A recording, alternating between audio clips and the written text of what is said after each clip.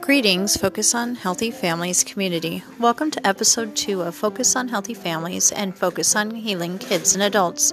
I am your host, Tammy Malloy, founder of Focus on Healthy Families.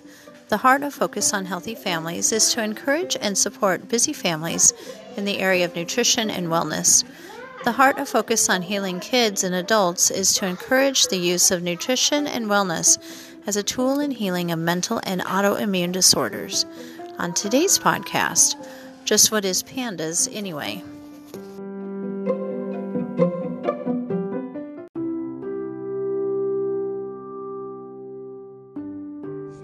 On last week's episode, I shared the story of my daughter's journey with PANDAS. However, what exactly is PANDAS, and how do I know if my child has it instead of ADHD or ODD or Tourette's? What are the symptoms? How is one tested for PANDAS? And what are the treatments? When I first learned about PANDAS, I had lots of questions, such as these and others. Disclaimer: I am a parent of one diagnosed and one suspected PANDAS child, not a medical professional.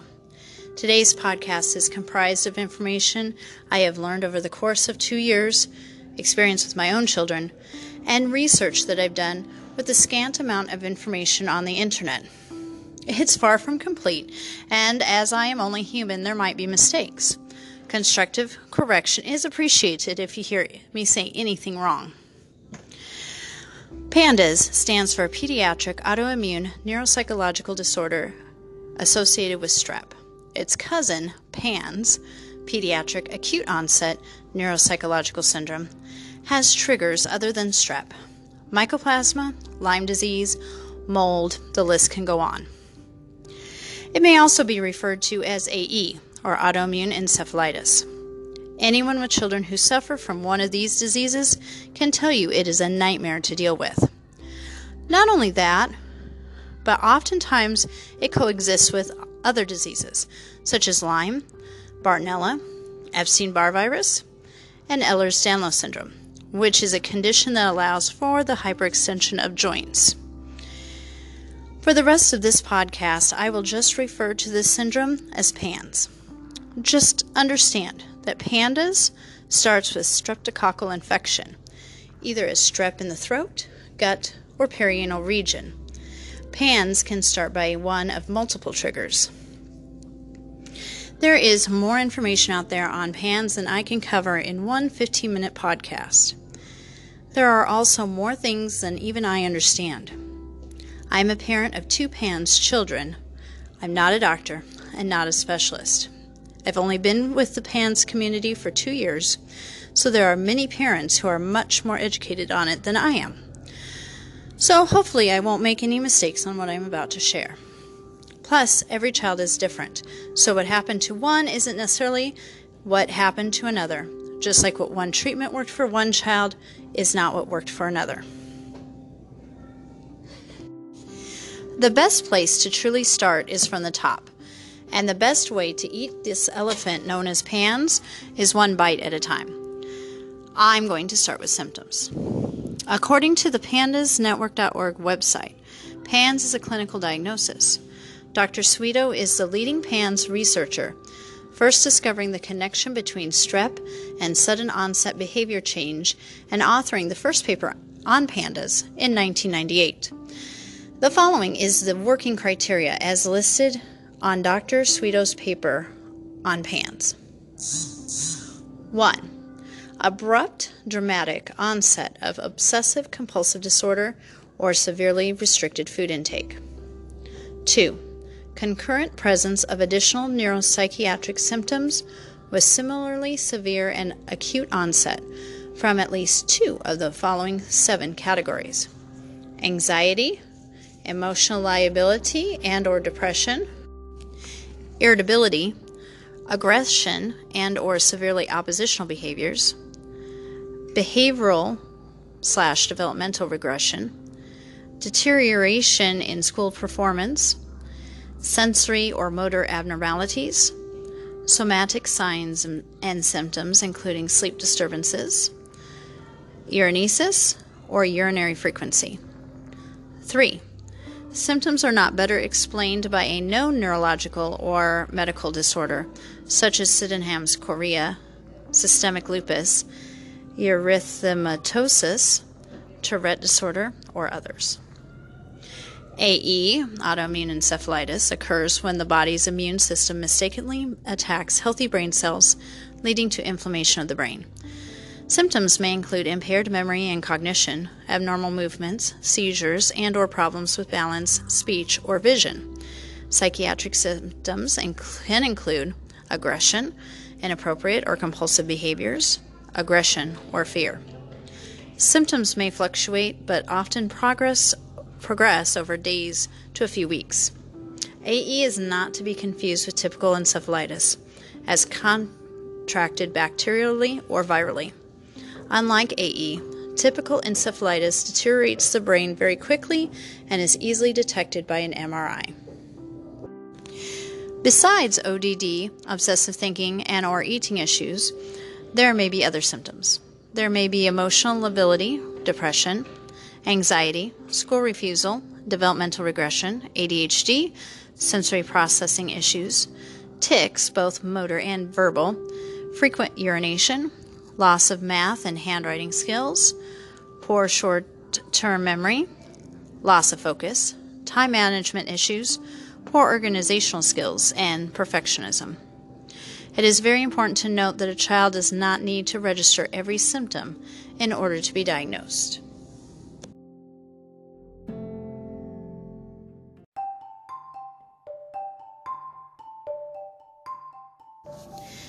Testing for PANDAS. As was mentioned previously, PANS is a clinical diagnosis. There is no test, blood or otherwise, that is a clear-cut marker for PANS. That being said, however, the most common test ordered for PANDAS is the Cunningham panel, which tests for elevated strep antibodies. Other tests may be ordered as well, and it is advisable to obtain a wide-spectrum test that also looks for co-infections as well, so that the whole body may be treated. A complete medical history may be able to confirm such things as the sudden onset of symptoms, the severity of symptoms, and possibly even a trigger to the symptoms. For my two PANS daughters, onset can be traced back to when my oldest was 5 and in kindergarten. The second oldest was 4 and in preschool. It has been 10 years since, with misidentification and mislabeling for my oldest. ASO and anti-DNase titers may be also ordered. Anti-DNase can be analyzed for elevated levels of the proteins created by group A streptococcus as an indication of previous strep infections. ASO, or anti-streptolysin O, tests for antibodies produced by the body to fight strep infection. There are also other types of blood tests that test for co-infections like Lyme and EBV. Typically, though, specialists compare current symptoms with the past diagnosis of strep for a PANDAS diagnosis. Other triggers may be more complicated to pinpoint, such as mold or mycoplasma. By definition, mycoplasma is a bacterial organism that lacks a cell wall around their membranes, making them naturally resistant to any antibiotics that target cell wall synthesis, such as penicillin. There is a current 28-day culture test for mycoplasma, and in 2007, Europe approved a nucleic acid test as a real-time indicator.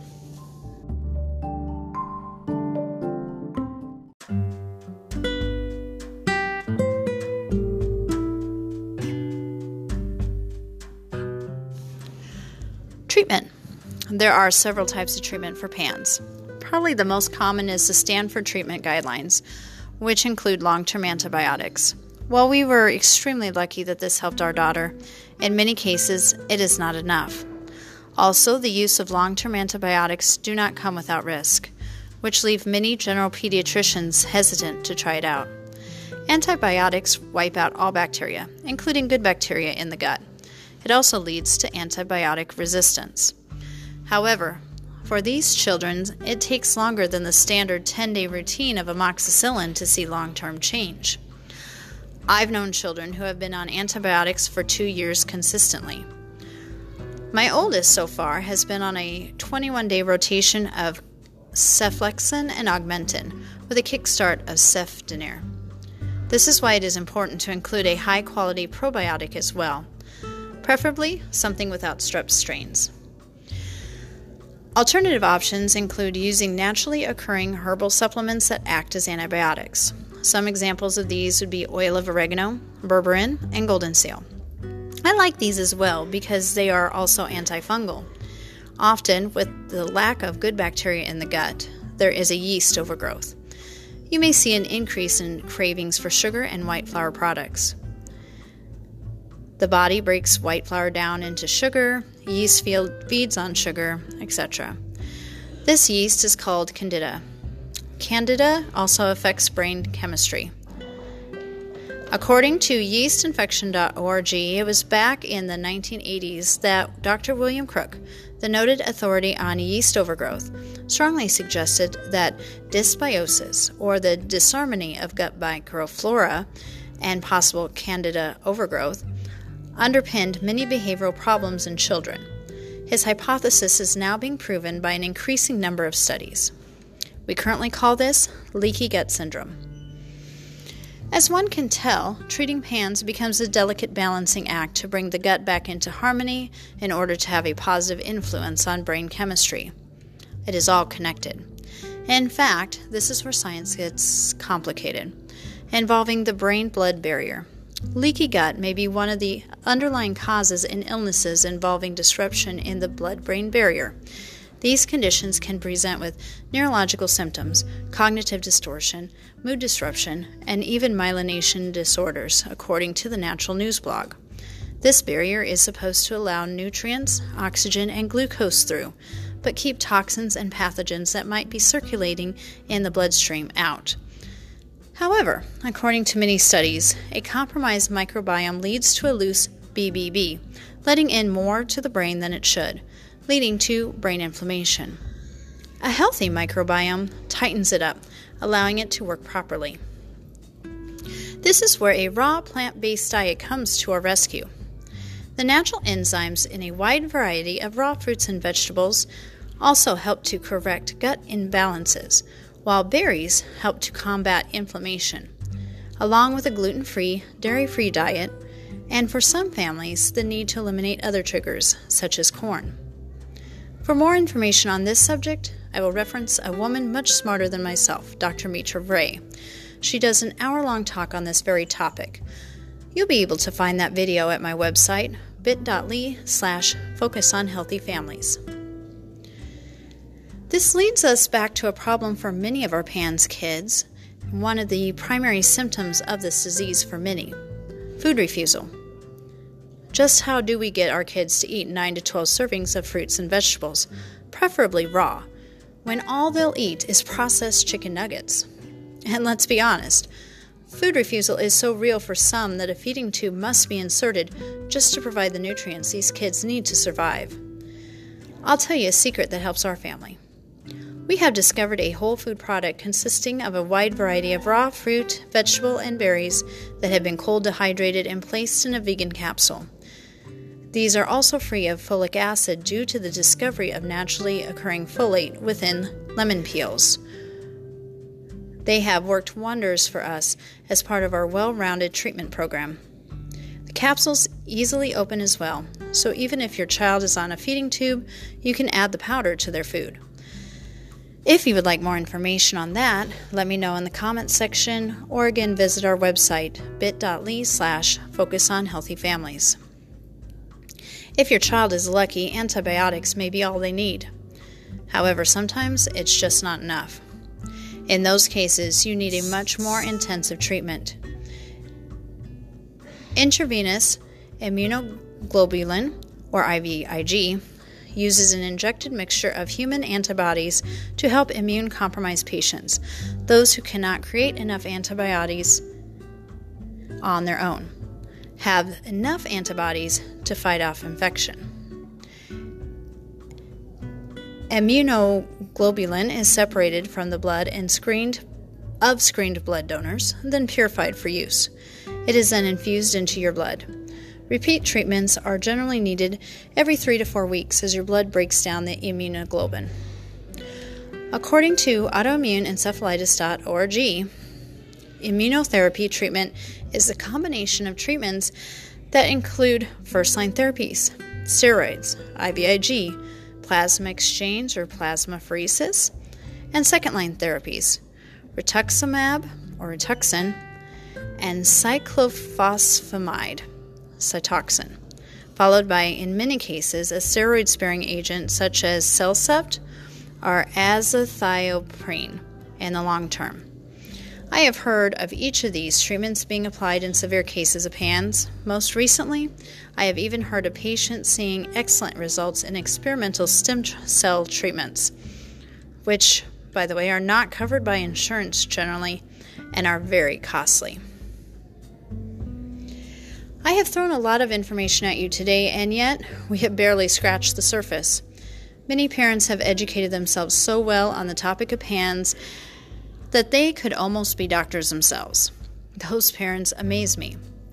A Facebook friend of mine, Jessica Gavin, herself a PANS mom, has pushed for research in this field, raised money to support that research, and has started a medical registry of PANS patients and their non-PANS siblings to answer the question of why some children develop this horrid disease and others do not.